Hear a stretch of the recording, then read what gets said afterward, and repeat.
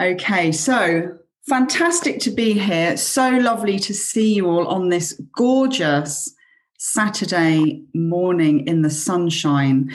Please add your name and say hello, say good morning, where you're from. Pop that into the chat box so we can get a sense of who's in the room.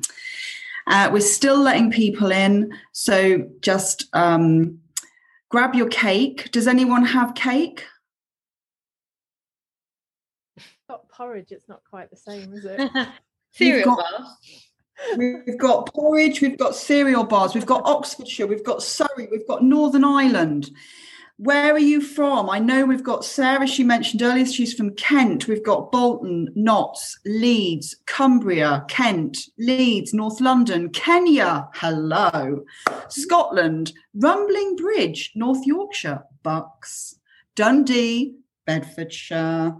We've got a smoothie in County Durham, Surrey. Wow. So listen, we are so connected. We are together in this space, which is fantastic. Glasgow, Stoke-on-Trent, and more Leeds, which is wonderful. So what I'm thinking this morning is this is just a really exciting morning, really. And I wanted to do this for a number of reasons. So I thought it'd be worth kind of explaining my motivation for doing this, because all the people here will have their own book launches, but bringing us together in a kind of collective space is really around understanding, firstly, that we are not alone. Sometimes there can be that feeling, can't there, that, you know, we're out there trying to do what we're trying to do, and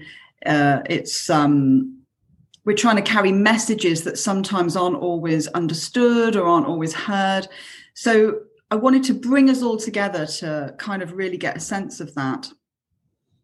And also just to let you know that there is so much literature out there to draw upon, and there are so many fantastic books being released this year.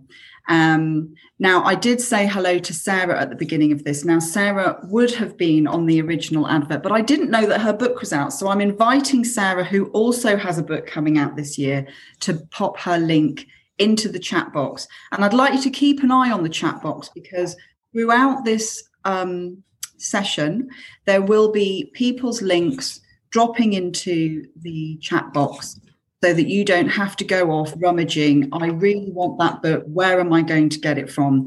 So you can go and find those books with ease. I'd like to introduce you to Chrissy. Chrissy is somebody who throughout the pandemic really has been at so many events of mine, looking after everybody. If they get stuck in the waiting room or get lost somewhere, Chrissy will come and find you with a cup of tea and some cake and bring you back in and make sure you're okay. Chrissy, would you like to just say hello to everybody? Hi, everyone. Yeah, if you get thrown out at any point, I shall be looking for you and bringing you back. Okay. And good morning. It's beautiful this morning. It's so beautiful. You're going to hear from Chrissy again in a minute, because she is an amazing poet. So I'm thinking the format, we've got an hour, we've got coffee, we've got cake, you've parked okay, no one had any trouble parking, I trust. You'll manage to find a space out there. Excellent. What I'm thinking is Chrissy is going to do a poem for us, because in my lovely book, now I don't have my book, I have a mock-up, because I'm doing a photo event with books, so I had to get pretend books made up because mine isn't out yet. So I have this like mock-up book, but Chrissy did put some of her poetry in this book at the beginning of each chapter, so she's very generously going to read one of her poems, and then I thought we'll go round the metaphorical author room, the green room, and each author will introduce themselves, and they might do a reading or certainly share about their motivation for their book and talk a bit about why they're here, why they've chosen to come and do this. And then at about 11:10, I was thinking we can ask some questions, which you can do in the chat. if you're not that comfortable, perhaps speaking in front of lots and lots of people, although I have to say we don't have the 400 who registered in the room. So that's perhaps a bit of a relief because less things can go wrong, I'm thinking.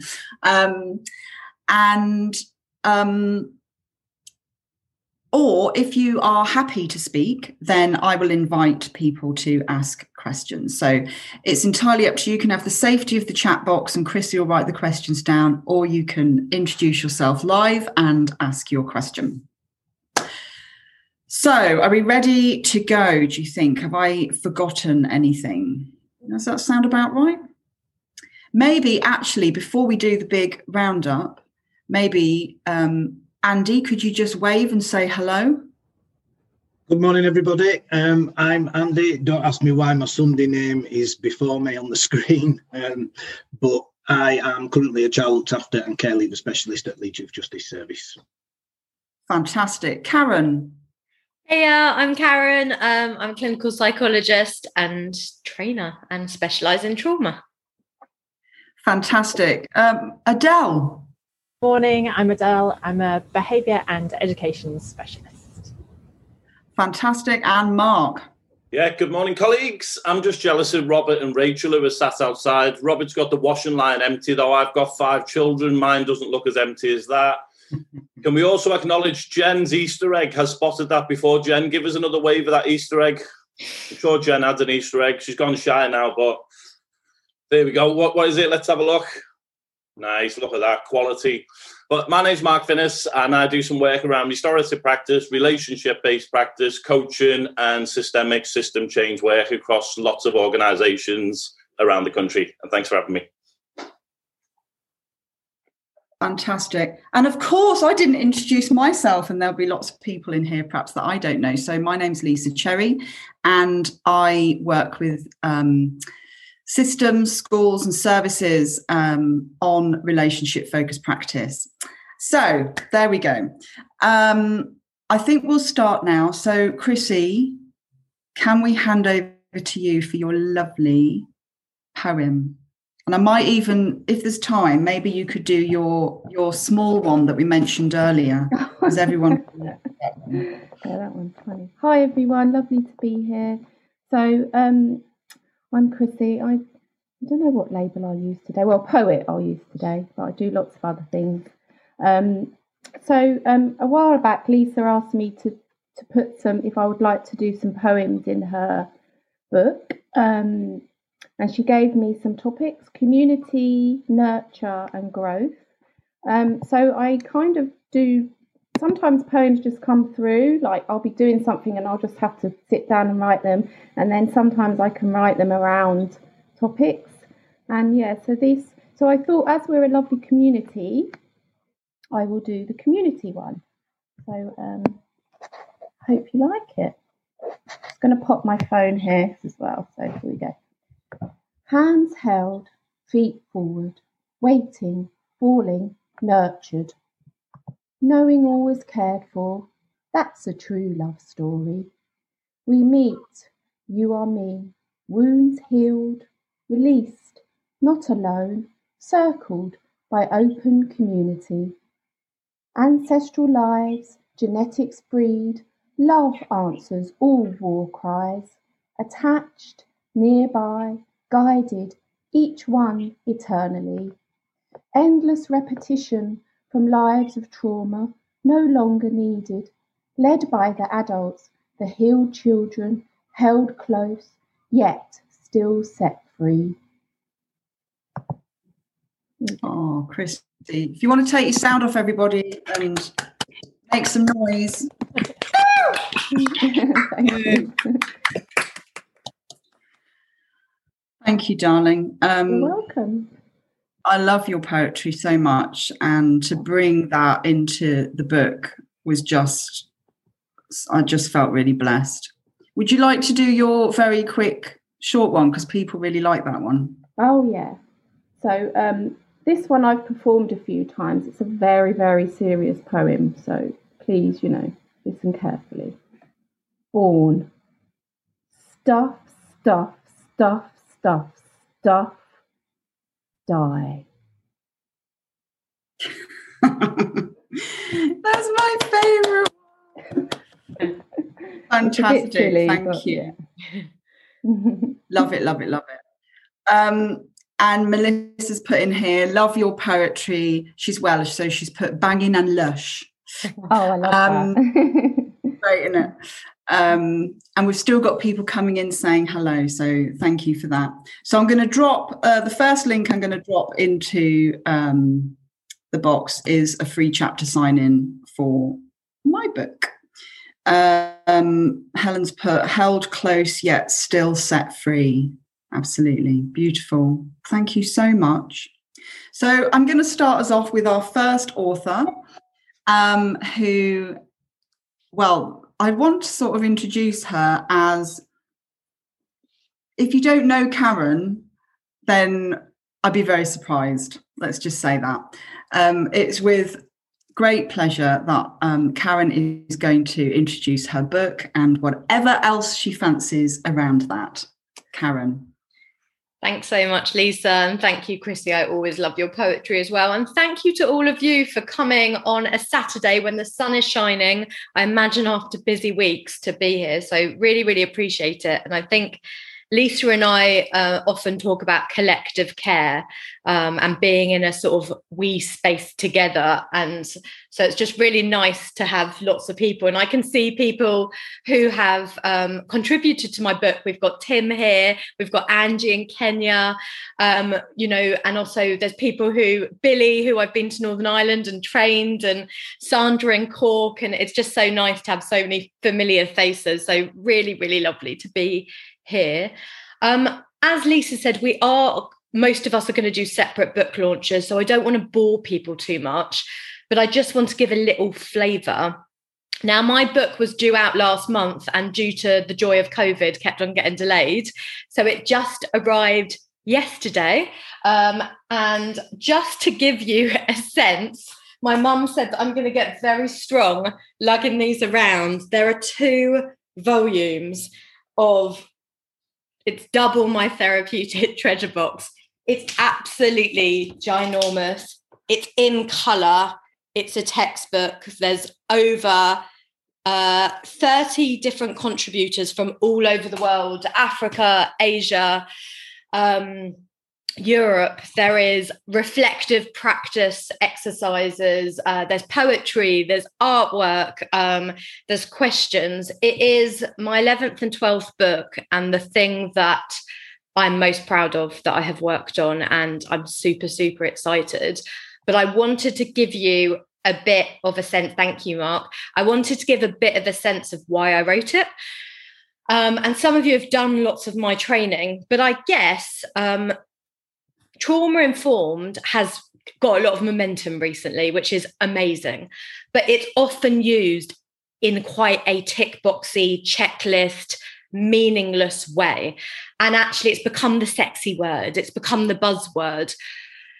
But actually it was becoming things like, I'm going to add a fruit bowl to my reception area, and that means we're trauma informed, or I'm going to add an assessment tool, or I'm going to change a word on a website, and that means we're trauma informed. And I didn't want it to be diluted. I wanted to get the flavour of, what does that mean? What does that look like? And how can I take the areas of trauma and infuse it with adversity and cultural humility and human rights? And how can we look at the next stage? And many of you know that a few years ago, I was awarded the Winston Churchill Fellowship. Big up to the Winston Churchill Fellowship. Apply. It's open to anyone. And I got some funding, and I went to 14 cities across America, had 100 different organizations that I visited, shadowed, interviewed, to learn what is best practice in trauma informed at an organizational level. Becca, the lovely Becca who's contributed, is here as well. I wanted to look at, what does that mean from the language that we use in our handovers, in our meetings? How do we make our team meetings more trauma informed? What do we look at recruitment and disciplinary processes? How can we understand the interface with cultural humility? How can we look at things like well-being, staff well-being? And I really wanted to look at how do we infuse the ideas into the system, into the organisation. And my favourite quote by Alexander Den Heijer is, if a flower doesn't bloom, you don't humiliate the flower. You don't blame the flower. You don't punish the flower. You don't make the environment more hostile, more oppressive. You try and create an environment which is healing, which is reparative, which is trauma reducing instead of trauma inducing. And so that's what these books in essence were. I wanted them to be real world practice. I've got police officers, I've got judges, I've got dentists, I've got surgeons who are like school head teachers, local authorities. What does this look like? And what I wanted is for it to be very workbooky, to have a therapeutic tool. So in each section, there's photographs, there's worksheets, there's activities you can do with your team. So it's been an amazing journey. It's been a huge learning journey. There takes each value of trauma-informed practice, which people just talk about: trust, safety, relationships, behavior as communication, and it really unpicks them. What does that look like? What do I need to see?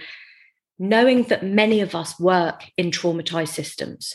Many of us work in systems that are unhealthy, that are unwell, that are in toxic stress. So how do we take what we know about trauma, some of the awareness, and how do we bring that alive?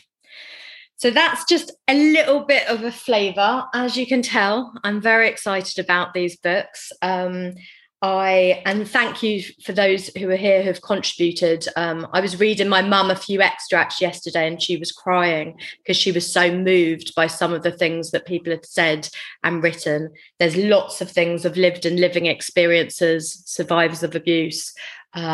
There's things from the Troubles in Northern Ireland. There's things about Islamophobia. I mean, it really is a huge collective. But at the heart, which is why Lisa invited me here alongside these other fantastic people, is about connections, is about relationships, is relational trauma requires relational repair. So I'm going to shut up and be quiet, but I hope that gave a little bit of a flavour. I'm really pleased to be with so many other people and amazing books. So thank you so much. Thank you so much, Karen. Sound off and please show your appreciation to the amazing Karen. It's hard to keep putting your sound on and off, isn't it? It's a nightmare. We'll all be together again soon. We do the best we can online. Karen, thank you so much. That was fantastic. And what you kind of really raised for me was the things that are really difficult is this kind of continuous, extreme individualism, where the problem is continuously located in the person, rather than us having this opportunity to think about the broader picture and to think about what systems are in place that create harm, what barriers are around people that create harm. I hope you've all still got me, because I feel like my internet connection has gone a bit wobbly. Can you see me and hear me? Am I all okay? Yeah, you're fantastic. Having a bit of a Wi-Fi morning this morning. So yeah, that's brilliant and really shapes and frames, I think. There's a point where if you've really grasped and understood trauma, that you have to move into the systems and into the services that are around people. It is the logical conclusion. So Karen's book, I feel incredibly passionate about. Thank you very much. Next up, let me introduce you to the very lovely Andy Briley. Okay, good morning, everybody. No pressure following you, Karen, and your energy. So, like I said before, my name's Andy Briley. I am a child looked after and care leaver specialist, and I have been for about 15 years in Leeds Youth Justice Service. And that primarily means that I'm working with the looked after children and care leavers that come into the youth justice system and trying to reduce that disproportionality. And my book, Connecting with Young People in Trouble, Risk, Relationships and Lived Experience, was really my wanting, after writing a first book about my lived experience of how I came to work in my current role, which is a unique one, I guess, because I was incarcerated in a young offenders institution when I was just turned 17, and then went on a spiralling kind of revolving door in and out of custody for over 4 sentences. And that primarily stemmed from my care experience and intergenerational trauma from my mother, etc. And eventually somehow managed to wiggle my way into working in Leeds Youth Justice Service, which is really, really, really unusual. And so when I first got that job, I kind of thought this is a really unusual situation. So I started just typing things about my childhood, and that turned into a book. It never meant to do that. It was really a reflection manual for me to work out why I'd made so many poor choices and been addicted to heroin before I'd officially left school, etc. And it turned into a book. And I sent, I think Brian, I've just seen Brian's the publisher on the call. So I sent him the manual, the manuscript, and he sent me back, said I'll publish it. And so that was fantastic. And it was a bit about my background and how I came into working in youth justice. But when I talk about lived experience, it's not necessarily that I'm talking about my lived experience of custody or addiction or childhood trauma. I've now been a youth justice professional for 15 years. So that's also my lived experience. So connecting with young people in trouble is, I would describe it as a dual perspective of somebody that's lived on both sides of the criminal justice fence. And I see almost everything through a relational lens. So to build on exactly what Karen was talking about earlier, in the 15 years that I've worked in youth justice along some fantastic people, and I've been really blessed to have the opportunity to do what I do and work with extremely vulnerable young people, I still suppose I reflect on a daily basis to think about, not just reflect on my own practice, but reflect on the institution that I'm working in and how that can actually be helpful and also become problematic for the people that come into the system. And so the aim of the Connecting with Young People in Trouble was to provide practitioners with an in-depth reflection manual, I guess, from my lived experience on both sides of the justice fence, for them to really home in and think about everything that's going on around them. So not just their practice, but their institution, the processes. And particularly for me, the interesting dynamic between risk and relationships. And it's not necessarily that I'm arguing in the book that we should get rid of risk management, because, of course, people that come into the criminal justice system are involved in behaviours that impact on other people in a negative way, and that needs to be managed. My concern really is about how it's applied. And if you create institutions that are fundamentally driven by risk management processes, then the relationships will fall by the wayside, and the institutions won't be trauma informed, almost like as an unintended byproduct of having a risk management led institutions. So I'll give you an example. I think if we had youth justice services that were engaging for a particular demographic in society that comes in, you are managing the risk because they're with you, they're wanting to come into the services. If we're using language like intervention, supervision, reviews, processes, that's not, from my experience as a young person, that's not going to engage me. So you're going to be recording that you're managing my risk, but not necessarily managing my risk. So that's the kind of thinking behind Connecting with Young People in Trouble. But before I finish, I thought what might be a nice thing for me to do is just read a quick passage from the book.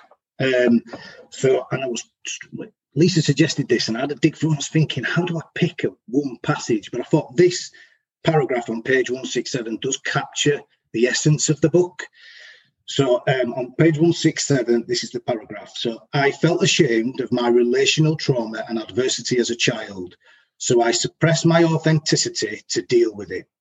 Addiction and crime helped me bury it in a place so dark it needed a gentle light from someone else's flame on their candle to help me find it again. I believe for young people like myself, practitioners in justice, social care, mental health, or drug and alcohol professions will be more effective if we share our flame to reignite the flames of those that are sitting in the dark. I rarely reflected or discussed it during my adolescence with professionals because, while being punished and judged, I simply didn't have the trust required to do so. In the words of Bren Brown, if we share our story with someone who responds with empathy and understanding, shame can't survive. I got a little bit emotional then, sorry. I think when I practiced that, I didn't get emotional. So I don't know why I've done that this morning. So that's the essence of my book. I will shut up and pass back over to Lisa so she can introduce the next person. But thanks for listening. Thank you so much, Andy. Again, sound off and appreciation. you know, and when listen to the love. You know, you bring something. We all bring something of ourselves into our work. It's not possible to not do that, and it feels emotional when you have that moment. However much we sometimes try to not have that moment, it just kind of takes us. And it was beautiful to share that with you, where it just kind of took you in that moment. I have put into the chat that all the proceeds from your book are going to a charity, but I couldn't remember which charity it was. Would you just remind me and let everyone know which charity you're supporting? So since I started Youth Justice, I guess one of my things was about giving back, because obviously my behaviours did cause problems in my own community. So since I started working with Youth Justice and doing the work with young people, we've always supported Martin House Hospice. So the royalties from connecting with young people go to Martin House Hospice, which is for terminally ill children. Thanks, Lisa. I forgot to mention that. That's beautiful. Thank you. That's all right. Thank you so much, and thank you for bringing your wonderfulness into the space. That's brilliant. You better have a little read of the comments, because there's a lot of love going on in that chat box for you right now. So while you're having a little read and feeling the love, I'm going to pass over to the very wonderful Adele Bates. Before we get into it, so every morning I pick a card, and you're going to love this, Lisa. Look at the card I picked today. Yay! It's Connect, which I thought was very serendipitous. So, as I said, I'm a behaviour and education specialist. And what that really means is that I've had juice thrown on my head, I've been whacked by a skateboard, and I have taught a year 7, 11-year-old pupil how to read their very first word. So what I do is work with school leaders, teachers, pupils, teaching assistants, lately as well, more homeschooling parents and carers, to support our young people with behaviour needs in schools, or the pupils with SEMH, social emotional issues. And my thing is always about, it's not about getting them through their timetables or getting them an exam. Those are important things for the game that we call society. And I am passionate about enabling these young people, who are sometimes the most vulnerable young people in our society. I'm passionate about empowering them to become a positive part of social change, because that's what I see that we need. So my book is called Miss I Don't Give a Shit. Engaging with challenging behaviour in schools. Now, if you've ever worked in a school, you may have heard that phrase or a variation of it, and it was quite fun. When I first sent off my proposal to my publisher, and I kind of very shyly was like, could I call it Miss I Don't Give a Shit? And I had to go through all sorts of hoops for that. And the American bit of the publishers had to spend weeks thinking about it. Anyway, it's got through. But it's really important to me that it is that title, because if you, and I can see there's lots of names here that I recognise, if you are a person who works with these kinds of vulnerable young people, you will know, like I do, that Miss I Don't Give a Shit, that's just the surface. And behind that, there's so much going on. Karen was talking about some of that, the behaviours, the communication, etc. And that's what this book is. So it's a guide and a conversation around how we engage these young people in learning. And it's full of real life scenarios, student voice. I'm going to share a little bit with you in a second. Interviews with experts. And there's a couple of those people I've interviewed in the room. Lisa is one of them. And I think I've seen Rachel Tomlinson outside. A bit jealous. I think I've seen you as well. And I also touch on relevant theory. And then from that, there we go, Rachel, hi. From there, it was really important to me that this book was really practical. I'm imagining that my main audience is teachers, teaching assistants, people working in schools who I'm aware have very little time. So at the end of every chapter, there's an action box that says, What could you do next lesson with zero to very little planning, next week and long term, so that we can start building in longer term solutions for supporting these young people? So if you follow me on Twitter, you will see occasionally the hashtag insult of the week. And this was something that's developed for a couple of years. People join in and tell me how they've been insulted that week by students that they work with. And these have actually become the start of every chapter. So I want to just share with one of those with you. So there I am, I'm collecting a student from a taxi. And this student comes every morning in the taxi. But usually it's not me collecting her. Student: Miss, why are you collecting me today? Me. Because it's my turn today. Is there anything wrong with me collecting you? Student: Your face. Which is just a perfect example of something that we can then unpick and work out what's going on around that. And I think that the best thing I want to do, just to kind of finish off now, is to read you a small extract from the start of the book that I think really captures what we're doing here. My vision for education is one in which all differences are included and welcomed. Education is flexible, relevant, and leads towards positive social change. This is at the heart of what this book is about. I believe that pupils with behavioural needs who challenge the adults around them have the potential to not just learn their timetables or get a GCSE, but to be the key players in the social positive change our society so clearly requires. Those key players could be widely known policymakers shifting nationwide infrastructure, or they could be the volunteer at the CAB who supports a young person from attempted suicide to find the support they need. I know this to be true because I have the honour of knowing adults who have come out of this transformational journey themselves, some of whom you will meet in the interviews accompanying each chapter. And this is where us, the educators of the young people, come in.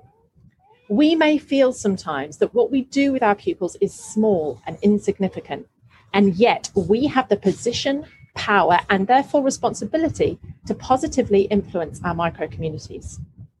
Sometimes it can feel like we're a mere cog in a machine with no agency, that a government, a curriculum, or an inspection body are what dictate who you as an educator and how you should teach. That is not the case. What we do in our classrooms on a micro level makes a difference. The community we create in our schools can be the difference between safely belonging and thriving for a pupil, or being excluded, lost in the system, and becoming one of those negative statistics. How we relate to our pupils, the relationships that we build, make a difference to their lives. You have that influence. You have that position of power and the responsibility to look after the most valuable resource in all of this, you. It's not a coincidence that this is where we begin in chapter 1. In addition, over the year I took to write this book and interview the experts, I discovered an overriding theme from all of them, no matter which aspect of supporting behaviour we were discussing: self-care and reflection for the adults first. Yes, this book is a practical how-to in many ways. My desire, however, is that it is also a space to dream and connect with a wider vision of what education could be for all, and realise what those first steps to that place might be for you. Tomorrow morning, starting with a delightful 9F2 in the temporary mobile building with the broken heating. Wonderful. Thank you so much. Brilliant. There we go. Sound off. Sound off. Wonderful. Thank you so much. One of the things that I'm really passionate about, which I hope I've managed to pull together really well this morning, is that it's what we do individually in those moments. It's what we do in our teams. It's what we do in our organizations. It's what we do in our school cultures. And listening to you, Adele, is really pulling on that in the moment relational approach. So we've had that wonderful look at organizational trauma-infused environments. We've had Andy talking about some of the system harms that we can seek to do something about. And we've had you, Adele, now talking about those individual moments that we have with people. So thank you so much for that we have with our children. So next up, our final author this morning is Mark, and I don't know what Mark's going to do. Mark, you will do what Mark does. Mark, over to you, you wonderful person. See, I'm trying to interpret what you're trying to suggest, Lisa. Yes, I am a positive disruptor, a trouble causer, a big mouth in terms of all those things. I can see Tim smiling, going, yes, we know that already, Mark, in terms of that part. I suppose I was arguing, I've changed what I'm going to say based on our lovely colleagues sharing stuff. I think one thing I would say is that in pushed me to write the book is I've always believed in the last 25 years of working with children, families and communities that the quality of our work will never surpass the quality of the relationships we have. And I struggled years ago to articulate what that meant. And the bit that pushed me to drive restorative practice, and my book is first and foremost a book about relationships. And tell me a professional who doesn't believe in relationships, but show me a system that allows and creates the conditions for relationship-based practice to be acknowledged. So I wasn't planning on doing this, but there's a quote by Einstein that I live and die by, and it won't be the one you're thinking of, but he says, not everything we count counts, and not everything that counts can be easily counted. And I got frustrated for 20 years that we hit targets, but we miss the point if we're not careful. I also have a couple of phrases that we've got to work with what's strong rather than what's wrong. And we should see our children, families and communities, whether that's a school or a child protection conference, whether that's a staff team, as a community of possibilities, not a community of problems. And I get really frustrated with this restorative practice word and relationship-based work. And Karen shared that around the word trauma, about a fruit bowl and reception.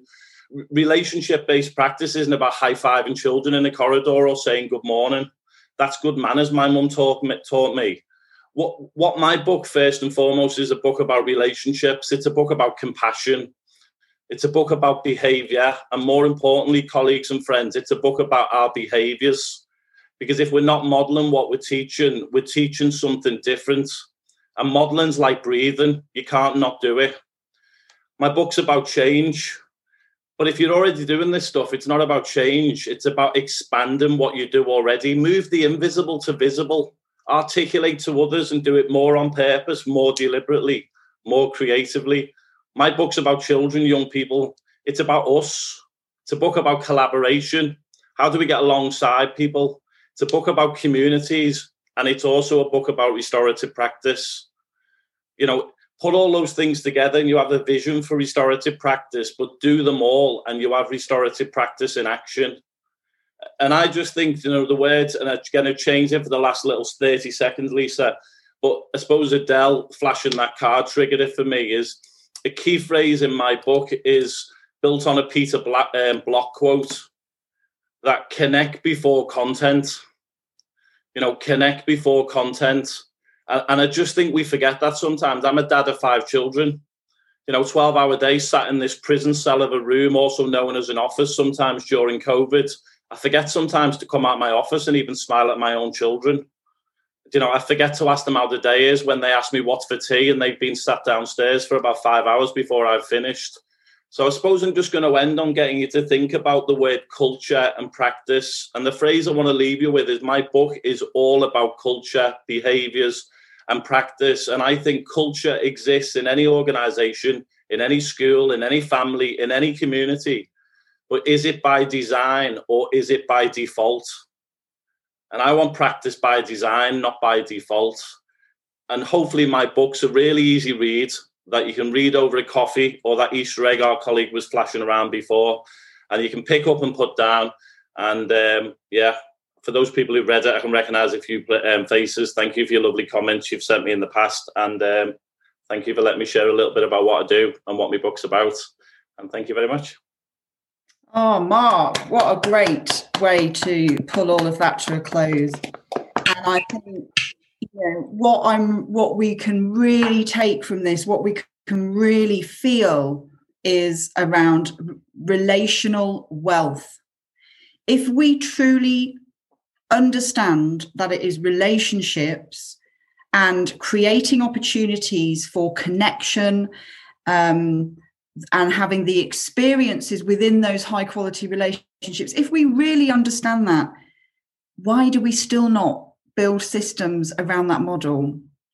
That, I think, is every person in this room is our dream and our hope for the future, and what role we're going to play individually in our individual interactions, in the services that we work in, and in the systems that we operate in. That is the vision, I think, that all of us have, that we are working towards every day. Fantastic. The comments are coming up at the side. It's brilliant. And I'd really like to open up the floor. And I think if you can find the hand, because there's quite a few of us in here, then do put your hand up. If not, then use a reaction and put that on your screen now, and then I can come and find you. So you can ask any of the authors anything you like. This is your moment. Do we have anyone with any reactions up on their screen?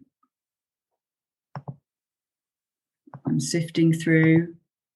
I know someone has a burning question. Joanne Feaster. I know it. So again, shall I just go?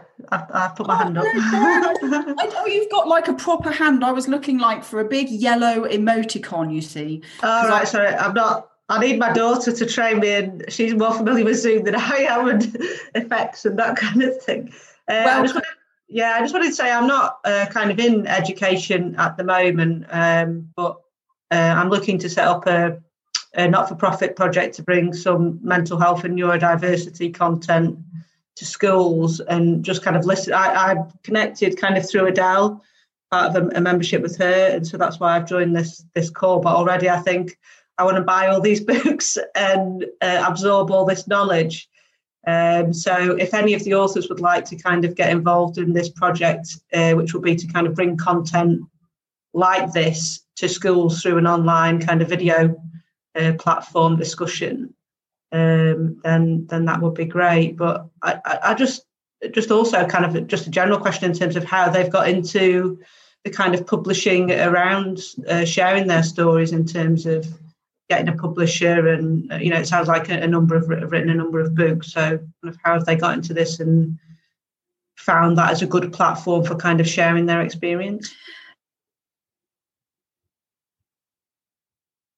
Yeah, I mean, I think I would say that all the authors that are here have been around working for many. I mean, I've been around for 30 years. I heard Mark say 25, Andy say 15. Adele, I'm not sure. Karen has also been around. I think you must be in your second decade now. So I think there's a long period of time that people are working in practice, and we'll all have quite different routes into writing. Certainly if I shared mine, it would take us to 11:30, so I'm not going to do that. But I'm sure that maybe Andy's already talked about his, Karen's been writing for 12 years. So I think that might be something to take up outside of this space. Yes, it will be. Do you find any barriers in terms of getting your content out mainstream to schools and teachers? I think that's probably also a question for perhaps another time, unless anyone else would like to say anything to that. I would just say, I know it's really kind of key, but just write, because I won't go into my publishing story, but it's quite funny. It's in the acknowledgements part of the book. But the reason I got the deal was because I'd been writing a blog for 2 years. And when I started that blog, my mum read it. Like, that was it. And now I know that there are actually thousands of people who are reading it. So it is just start, I think. Yeah, I'm not particularly thinking for me. I'm just thinking a means of actually, like, this is an event which showcases these authors, which obviously fit really nicely together as a package. So is there a network kind of out there within education to get that out that already exists, or does it not really exist? I think there It's a big network, and there is a network on Twitter is a huge network of professionals. Although I would say that there is another Twitterverse that runs alongside it that has very different views and visions and ideas about how we do this work. So I think it's very much about finding your community and plugging into that community. I mean, I don't know about anyone else, but I'm very much of the view that I'm not interested in dragging somebody off their path and plonking them onto mine and saying this is the way. What I'm interested in is walking on a path in the way that feels authentic and has integrity. And if you resonate with that, then we can walk on that path together. So events like that, like this, for me, are very much about finding your community and plugging into that. And I would absolutely recommend that people, if they want to continue and they've seen somebody on here that they want to connect with, pop your email in here, drop them a little private message, use this as a connection opportunity, because we need each other. You know, we do this together. That's the only way. So I hope that answers your question, and thank you so much for joining us today and coming into the space and asking your questions. Who is next? Who would next like to ask one of the authors a question? Thank you, Lucy. Yes, walk your authentic path and find your community. Next question. Quite shy group on a Saturday morning, eating cake, Easter eggs, probably need another coffee. The dog needs a wee. I know how this all works. Tim. Oh, we love Tim. So I put my sort of comment in the chat actually, but maybe I'll ask a question about it, because I was just sort of feeling it this morning and catching the community feels and really enjoying the session and thinking that there's a way of going about things where you're building a career and mindful of your own professional development. But it seems like the four of you have really built community along the way. And, that word that popped out, connection in a serendipitous style. It's like, how have you been able to build community? Have you done that consciously? And have you got any tips for people that want to join with others and create sort of movements around the work? Do you have a preference who answers that, Tim? Oh gosh, no. So I'll leave it to you to do. Well, I'll start us off with just a couple of sentences. I think that has been the driver for me. So the focus on community, the focus on connection, the focus on collaboration, the work then follows from that. And I think what you're alluding to is that sometimes we come across people perhaps in quite higher positions that perhaps are what I call perhaps careerists. I don't want to be negative, but the focus isn't on the community, the focus is on the individual. And I guess for me, that would be the main difference. And I'm so grateful for all the connections that I have. Would anyone else like to answer that? I'll just say a little bit. I feel like I could say so much. It's so nice to see you, Tim. I'm sending virtual hugs. I think for me, my childhood and background was being brought up in Africa, in lots of different countries in Africa. And I think there was such a feeling of the power and the importance of community, and that no man is an island and it takes a village to raise a child.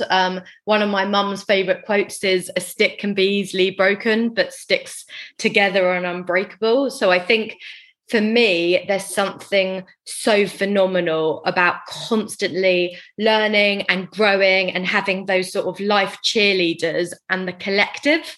And I think a lot of it's been organic. A lot of it has been being privileged to work in local authorities, in prisons, in schools, with people who inspire me every day, particularly the young people. But Twitter has been a phenomenal community. Lisa and I voice note each other several times a week.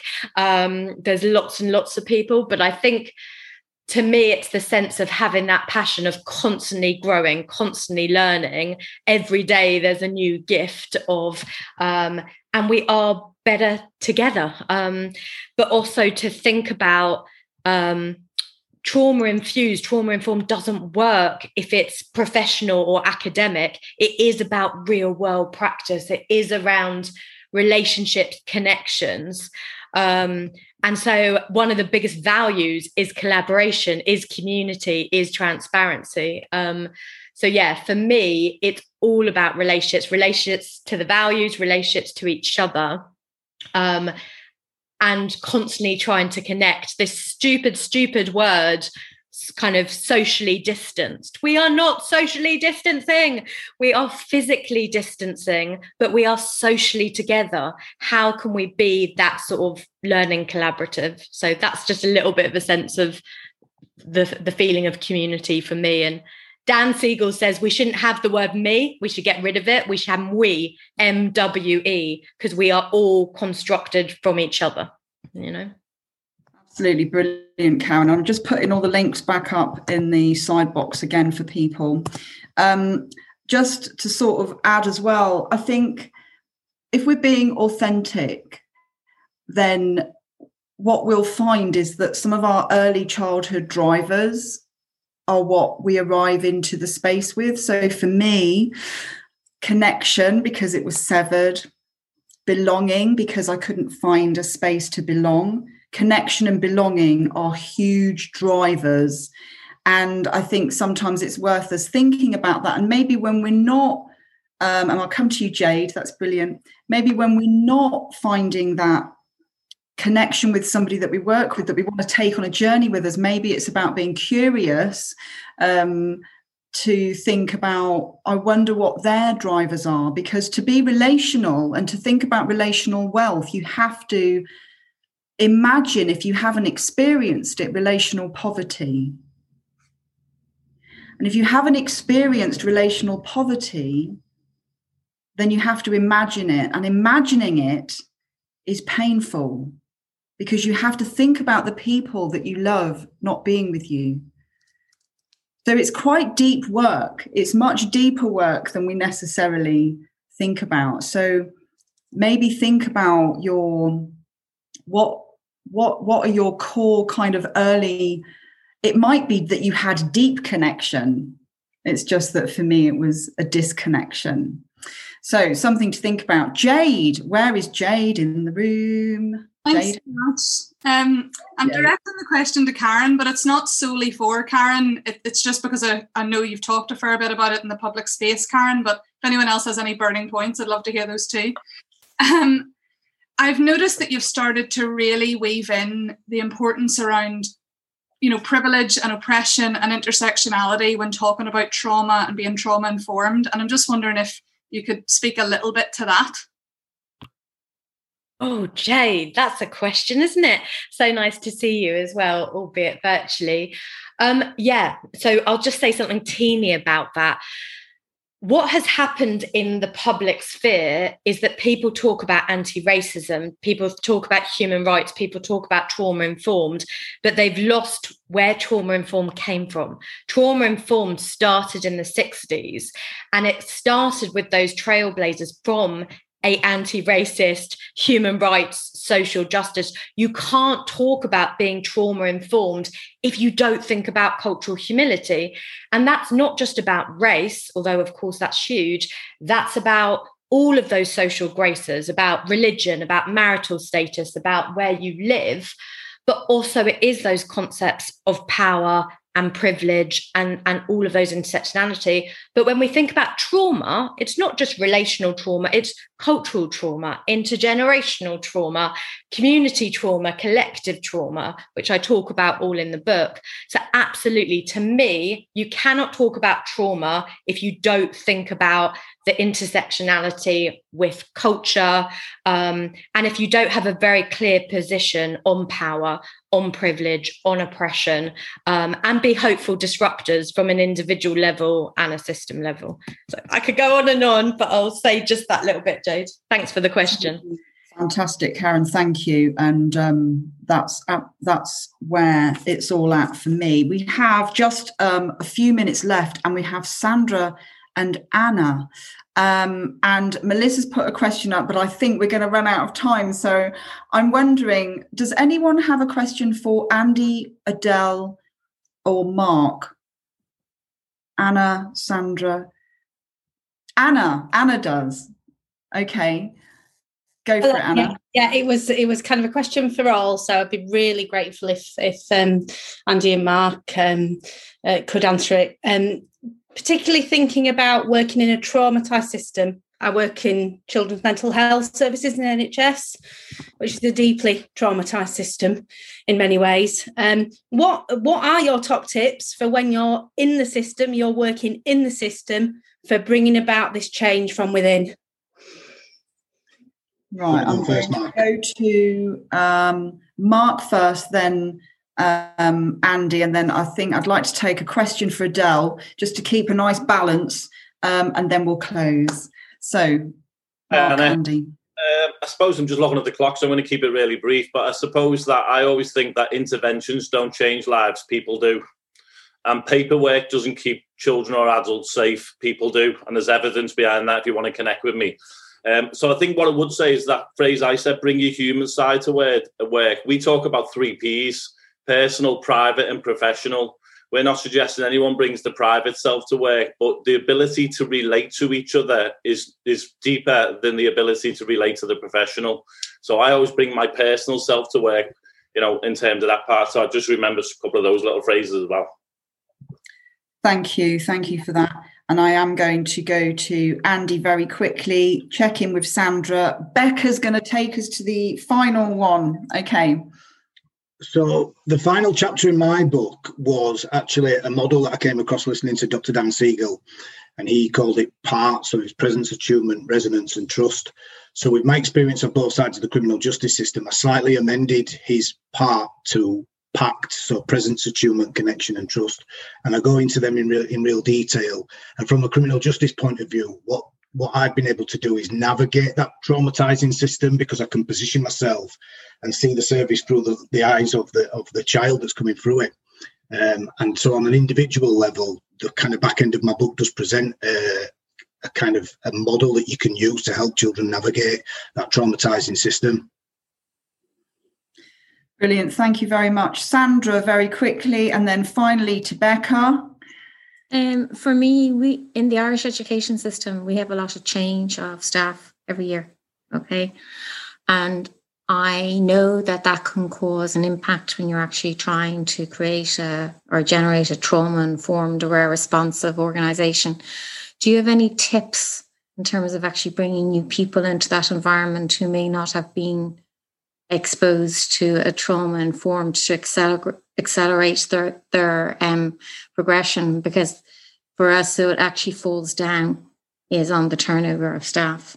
I'm wondering, is there kind of a ratio of turnover of staff that is safe enough, okay, and keeps the momentum going? Is there any research around that area at all? Adele, would you like to take that on? Yeah, I'll start it, but in terms of the research, maybe that's something more Karen's area. But it's a scenario I know very, very well. I work in specialist schools in the UK. And I've also I've done some work in Finland as well. And despite them having lots of very nice, shiny things about their education system, as you may have heard, I've got lots of that about that on my blog. But it is always an issue. And I think and it's kind of chicken and eggy, isn't it? Because you're kind of going, well, we need to support them to support the kids, but then they're not here. And it's like a round and round and round thing.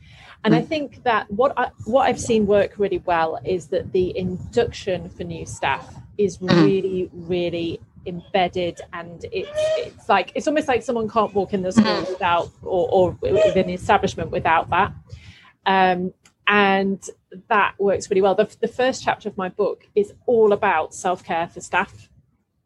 For this very reason. So that's what I'm talking about, chicken and egg, because yes, we've got to introduce new staff, and also we need to try and retain the staff that are there, because if we are working with young people who have been through trauma, then that affects us, the adults who are working with them, and we need to account for that.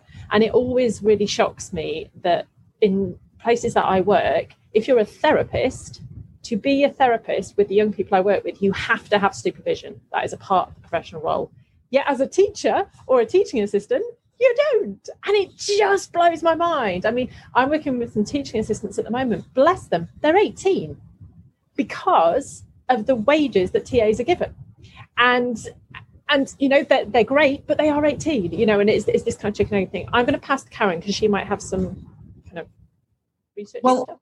I'm very aware of time, so I won't really say much. All I'll just say is there's a huge amount around induction, training package, how you do that with recruitment, staff wellbeing, that I cover loads in the book, but I want to honour people's time. So sorry, but I won't go into it in too much detail. I'm going to bring us to a close, and and Rachel, who features in my book and is actually the free chapter. For if you signed up for the free chapter, that's with Rachel, who's in the room. Someone's talking about supervision, which is critical. So Becca has asked a question, which is really about which sentence would you want everyone to leave with from your book? And we have come to the end. It's a fantastic question, but I'm sure everyone would be rummaging around their books going, oh God, there's just so much, I don't know. So I'm just going to read something very quickly that I think will conclude us out of here nicely.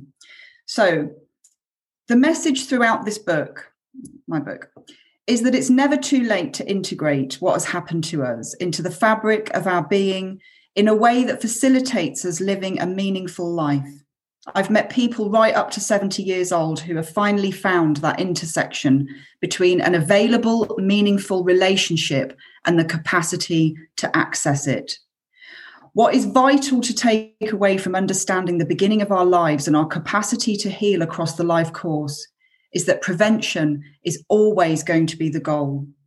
While it is true that we can heal from our early childhood experiences throughout our lives, the younger we are, the easier it is because our internal brain architecture is so busily forming and taking shape in those earlier years. However, our capacity to heal is phenomenal, and we should always remember that no matter where we meet a person, when we meet them where they are, with compassion, an opportunity can unfold. You've all been stunning and amazing. Thank you so much for coming today. Turn your sound off so we can hear some noise. Yeah. And thank you, Lisa,